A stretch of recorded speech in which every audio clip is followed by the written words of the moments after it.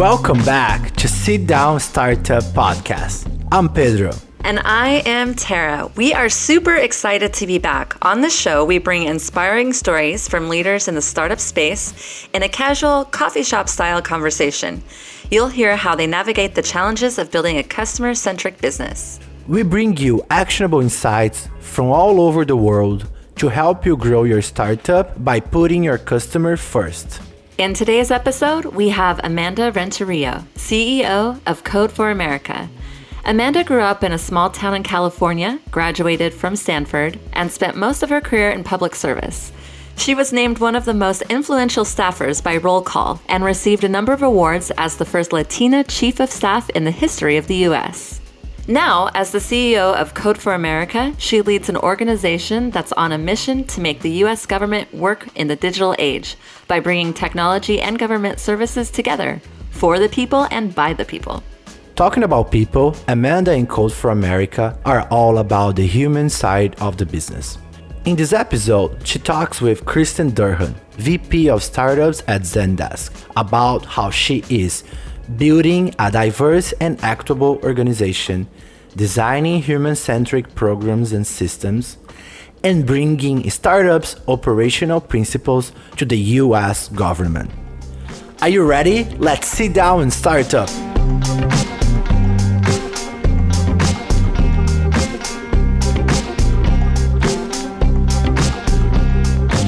Amanda, so happy to be with you this morning for our Sit Down Startup podcast. Welcome. Great to have you. Thanks for having me here. So we like to still daydream about when life was normal, and we start off with a basic question of, if we were meeting together in a coffee shop, what would be your drink order? Well, I love my coffee every morning and maybe afternoon and somewhere in between as well.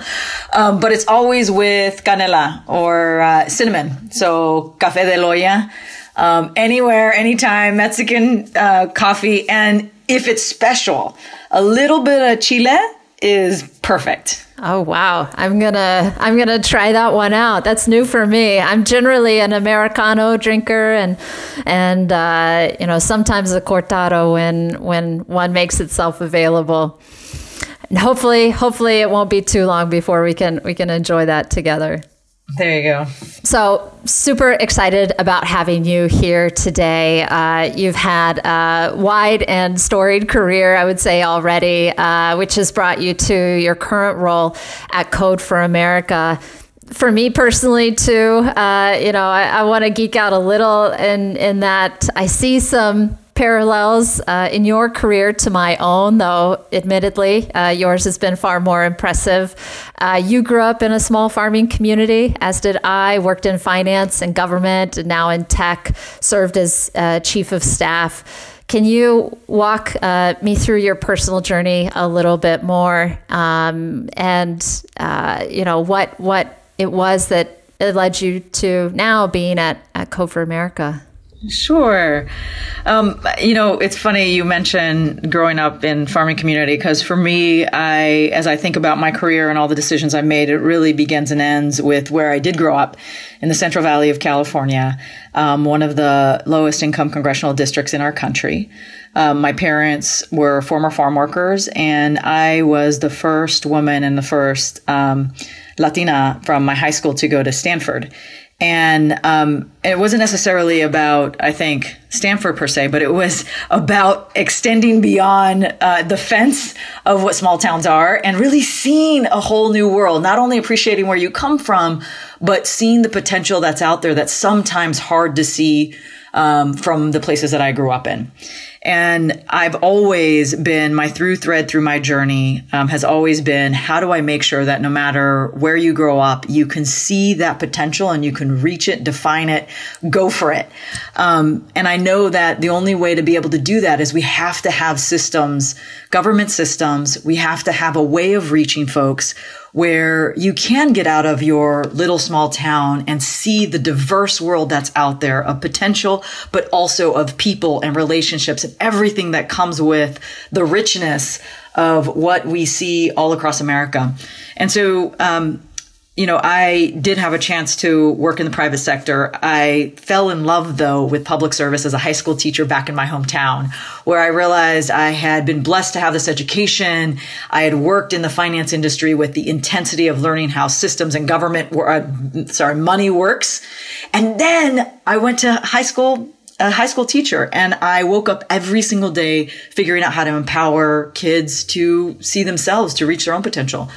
And it's really with that lens that I entered public service. The idea, if we could somehow mix the intensity and the excitement and the skill sets that you see in the financial industry to the goals of making people's lives better, what an incredible place that would be. And I found that to be government, where you really do and can make change at scale. And so over the course of my 20-year career in public service, at the local, state, and federal level, becoming the first Latina chief of staff in the history of the U.S. Senate, throughout that journey, I realized that government is a place where you really do affect people's lives. And I've been extremely lucky and blessed to be in the room, but recognize that there's not enough folks with different perspectives or different life experiences at the table. And so throughout my journey, I went from policy to politics, because maybe the way you bring that perspective in is not just in policy table, and not just at the policy table, but maybe it's in electing people that bring a different lived experience. And so I did politics for a little while. And then I got to a point in my career where I had seen a lot of different ways of affecting change. And the place that we are in today is really, how do we make government systems work? And we have a unique opportunity with technology to leverage technology in order to really shape the way people are affected by government. And that's really what has led me to Code for America. There are very few organizations out there who have spent more than a decade particularly working in low-income communities, some of the hardest to reach communities, and connecting them to government programs that are intended to help. And I think we have an opportunity right now in this country, a very unique window, largely because of COVID and social distancing, where we can actually change the way government talks to all people through technology. And so I'm incredibly blessed to be a part of an organization that's been dedicated to that does it. And I think that is ripe for the moment we're in right now. Fantastic. Can you share a little bit more? We have some international listeners, and it would be great if you could share a little bit more about Code for America, the big ambition of the organization, and some of the problems you're trying to solve. Sure. So our key mission is to really work to push government to be both people-centered and responsive. The tech way of saying that is, you've all heard perhaps of human-centered design, but really thinking of government systems starting from the people who use them. As an example, we entered food stamps. The food stamps policy is one that has fought years and years on how do we make sure we have these resources. And yet the program itself, there hadn't been a lot of work done on how do we make sure it actually reaches the people it was intended to serve. And so about 10 years ago, Code for America went through this process of really understanding the people who are served by government. What we immediately found out with food stamps is that it was a desktop application in the largest state in the union, in California. And tech said, wait a second, or Code for America said, wait a second, how do we reach these folks if we're not even talking in the medium in which people can get these services? And so we created a mobile app that could do it. We worked with local leaders, community-based organizations to get it out there so it was a trusted entity. And today we now have one of the easiest, simple ways of accessing food benefits. This became even more important during a pandemic when all of a sudden people had to be away, school lunch programs were out. How do we on the back end make sure that we have the data matching, the tech feasibility in order to reach people in the hardest to reach communities?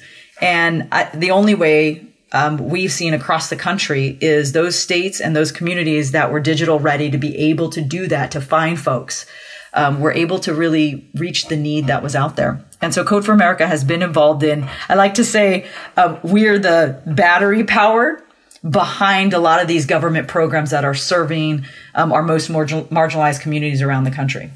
Yeah. I think there's no doubt that you've solved real problems, right? Sometimes, we see companies that are kind of looking for a problem to fix, and you guys, you have them in abundance, which is great. I know you also talk about the principles of building up and working lean, iterating quickly. All of these are very familiar in startup land, but maybe not when working with government. How do you bridge that divide as you go into projects? So this is what we love, is many times we do feel like we're bridge building different perspectives, different industries. But we first start with an underlying premise that not all systems were built to be equitable. It's a really important piece to it that I think we are all, as a country, beginning to understand in a much more personal, real way. That if you start with systems that were intended to actually leave people out, we're not interested in actually building those better, right? We're actually interested in deconstructing them. So to start with the idea that all systems were equitable means that we can start from the very beginning. The second piece we do is we center people. So the people who are using it are really where our research comes from, where we stand in line with people who are who are going to volunteer sites to get help on their tax forms. We sit with folks who have criminal records, who haven't been able to expunge them and should be able to, but the system is too hard. And we research it. We sit with them. We understand what's happening. We also sit with government public servants who are actually administering those programs to also understand the other side of that coin. And then we build the mechanisms, whether that's process design, whether that's an app that's needed, whether that's a chat box that's needed. And we build it with government, not on our own, not to do it ourselves, but we build it with the public servants who are delivering these programs. And then we embed it over time. The part that I think is really exciting is that we are bringing these private practices that you see in startups, right? Improve continuously, data-driven, empower for action, so that we're not just, we're not creating a consulting project on the shelf, but we're actually teaching government how to continue to have feedback loops to get better. And that's the part where I think what we've seen, people's eyes light up. Public servants are excited about these kinds of new processes, and it allows them to really make a connection with private sector organizations who are out there, or just really understanding what it means to be and deliver people-centered work and continuously evolve at the same time. Yeah, I think, Code for America, you operate in a space that's only now kind of becoming more common for SaaS and other companies. We might call it B2B2C, or maybe B2G to C, business to government to citizen, where you're effectively serving two customers at the same time, business, government, consumers, or citizens on the other side. From my own perspective, you're probably tackling two of the hardest customer profiles to serve, something that is very big enterprise-like on legacy systems. And as you said, underserved, hard to reach communities that need government services. As a CEO, how do you wake up every day and prioritize these customers and their experiences in your day-to-day operations? Yeah, I wake up recognizing how important the bridge is that we are building, that we need both legacy systems to move in different ways, and we need to understand the folks we are serving better. One of the things that I've become, that anyone in this space becomes well aware of, is there haven't actually been enough attempts to try and reach some of our hardest to reach communities, our immigrant communities, our low income communities. And so we come into this space and recognize there's a lot of experiments to run, right? And if we can map that out and be methodical about, let's try this, did it work? Let's try that, did it work? To be able to go to that thoughtful process, we know we will get to solutions faster. And that's what drives our engineers, our designers, our partners, to make sure that we're able to pull out that analytical data, that we're able to test and pilot. And at the end of the program, and many of the government programs have sort of an annual track, at the end of it, we're able to actually synthesize that not only build lessons for how we do the work better in the coming year, but build lessons that we can give to the entire ecosystem of how do you reach this community that has largely been forgotten by the way, not just government systems, but also the private sector. And that's what keeps me up at night, which is we are in a space where there's not enough. And at the same time, we have a ton to offer. And I just wish I had more time. We had more time to do it, and that we had been doing this for not just 1 decade, but 2 decades, because I feel like we would be further along at this moment of crisis and be able to reach more people, understand the base we're trying to help.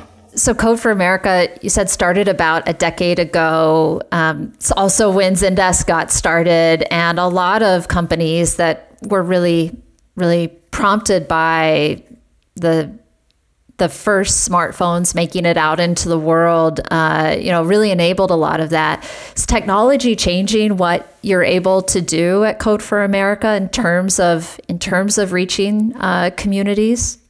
Absolutely. It has not only, if you think of government systems speaking to people, they used to do that through paper.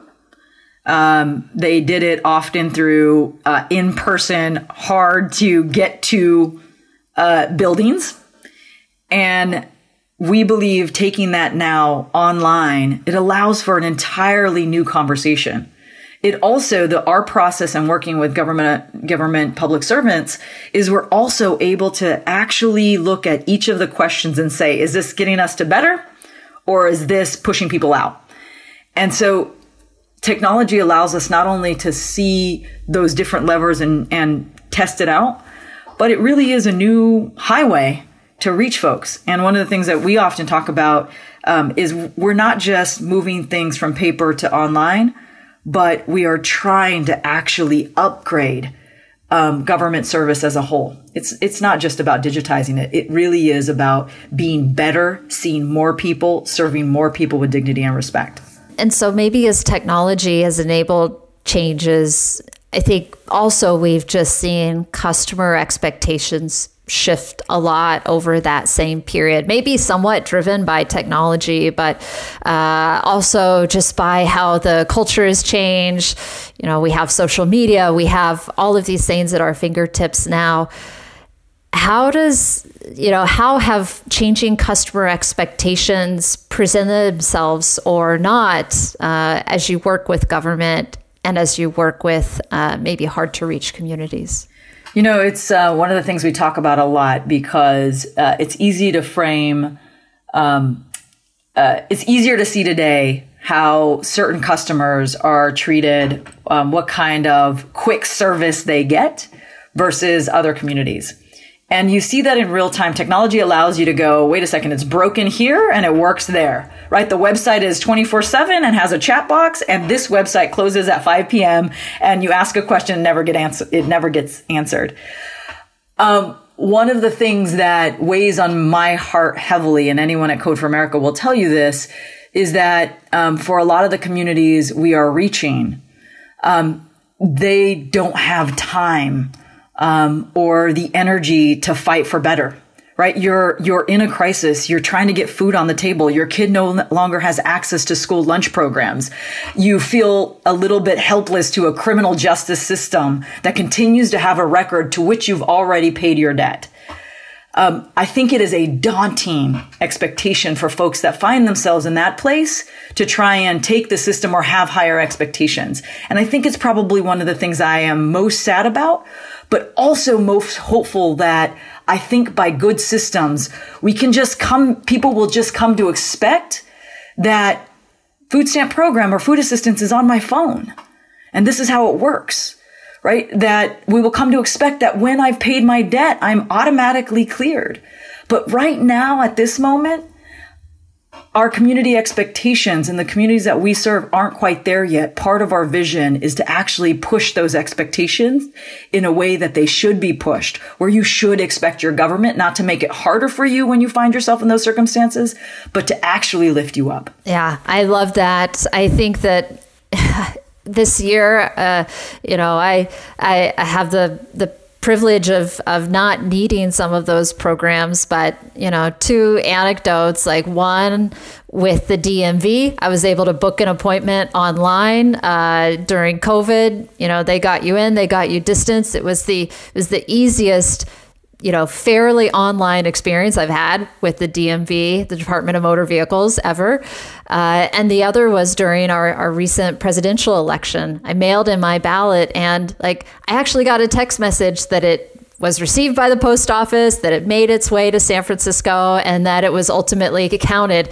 And I was delighted in both of these experiences, which, if I was looking at, an Amazon purchase, this would have been my minimum expectation. And all of a sudden, I'm thrilled that the government has made it easier for me to, renew my driver's license and cast a vote. So your point on, bringing up expectations among customers of their government, really hits home to me. And you're pointing out a really unique window we have right now, right? Everyone is forced to do things differently. And I think now's the opportunity to not only welcome technology in this space, but ensure that while we have this window of technology, that it shows up in a caring, empowering kind of way. Just like, thank you for voting. We got it. Right? That is rebuilding this trust in government institutions again that really does allow our country to work smoothly. And frankly, I think we can all agree that we've needed an update for a while. And this is all forcing us, government institutions, as well as people in general, to think a little bit differently of how we interact with the systems. Agree. So one of the programs I know that kind of got a little bit of a reset and really got a significant push from the pandemic that you run is a program called Get Your Refund. And I think it's really helpful to dig deep into the guts of one of the projects that you run. And so can you share a little bit more about what you've done there? The context of the need as you identified it, in the pandemic, and really what was the core customer challenge you set off to solve, and how did you do that? So, Get Your Refund. Here's what we know. The two most effective anti-poverty programs are food stamps called SNAP, and the other is Earned Income Tax Credit that gives tax refunds to folks generally making $66,000 or less. The way that is distributed is through volunteer sites across the country. You can go to these sites and folks will help you fill out your tax forms, and that gets you your tax refund. COVID hits, and you have a lot of working folks looking for that tax refund, but you can't go in person to these VITA sites spread across the country. And so we stepped in pretty immediately. We're asked to, how can you bring this online? And so we built partnerships with 48 different volunteer sites all around the country. And mind you, tax policy is different in every state. So we built this network of VITA sites to bring it online. We reached into our own brigades, which are about 85 brigades, 25,000 volunteers, and built a volunteer brigade, about 945 volunteers. And we came together, reprocessed what does it take to fill out this form, created a simple, free, easy to use app, knowingly with assistance for folks who do get stuck. We recognized throughout this process that it wasn't just enough to be the first ever truly free mobile app for working families, but it was also important that when people got stuck, we didn't lose them, that we could hold on to them and walk them through if people needed one-on-one help, or if we could just answer the key questions that we were seeing pop up, that we could get to completion. And so there were, not only was it a digital problem, frankly, it was also a trust problem. People were wondering, who is this online thing? I get hit all the time with different ideas. Is this real? So we had a trust problem. And then we had just along the way, trying to figure out, how do we keep you on? How do we do it in multiple languages? All the host of things you might imagine if you were starting a program, moving it from in-person to online. And by the way, the challenge of having to do it in a couple of months. as fast as possible. And every single day we knew we were losing a tax filer. So we were really proud at the end of it. Not only did 2.2 million folks reach our website, getyourrefund.org, but we also walked through help for about 500,000 people, whether that was getting them to a quick stimulus form or a tax form, or adding to their tax benefits they could get. And then we walked through about 30,000 or so where these were more complicated tax forms all the way through it. So in short order, we turned it around. And what I look forward to now is we're building up those same partnerships, taking the lessons we learned and applying them to now 2021, because we know we have another opportunity to reach folks online with, again, the first free mobile app for working folks, 66,000 or less. Go to getyourrefund.org this year, next year. This is where people will go to get tax benefits and where we need to be able to reach folks who are particularly right now with this economic challenge. Yeah, it's a great product. The speed with which you deployed it was amazing. Again, kind of unheard of in this world. But the fact that you recognized early on the need for service alongside of that, not being interested in producing the perfect product and recognizing that there will be gaps. And so marrying that with the ability to talk to someone, to get questions answered, I think that, really shows the recognition that oftentimes we're very precious about our products and we can spend so much time and effort making them great. But oftentimes the service component that aligns to it is just as, if not more important than that core product experience it's built. That's right. And, I think there is something about the urgency of every single day we're losing another tax filer really pushes you to act. Right. And to not get stuck on the perfect, but let's put it out there and let's change and iterate as appropriate. That really helped us. And that was true throughout this pandemic we're still in the pandemic, but when it first hit and there were all these crisis programs, that was a key piece for us, not only jumping in and doing it, but being okay with the idea that we're learning in real time, making adjustments and having the grace to do that, but also the courage to not be afraid to jump in, knowing that someone has to be there. Someone has to move these systems over. So now I think as we move forward in our products, we could be a little bit more thoughtful because we have more data, because we know a little bit more now. But that mindset was really important. And I am really happy as I reflect on it, how open our government partners were to also learning those lessons with us. So you mentioned the word courageous. I love that. I think that in many ways, it's kind of a defining characteristic of you as being the first Latina chief of staff in the history of the U.S. Senate, and in the work that you do at Code for America every day. I want to ask, because a lot of companies are really trying to get after challenges that they've had around diversity, equity, and inclusion in their own organizations. And so as someone who's been on the front lines of this for a long time, how do you tackle it at Code for America? And how do you think others in startup land, in technology, can be more successful in DEI efforts?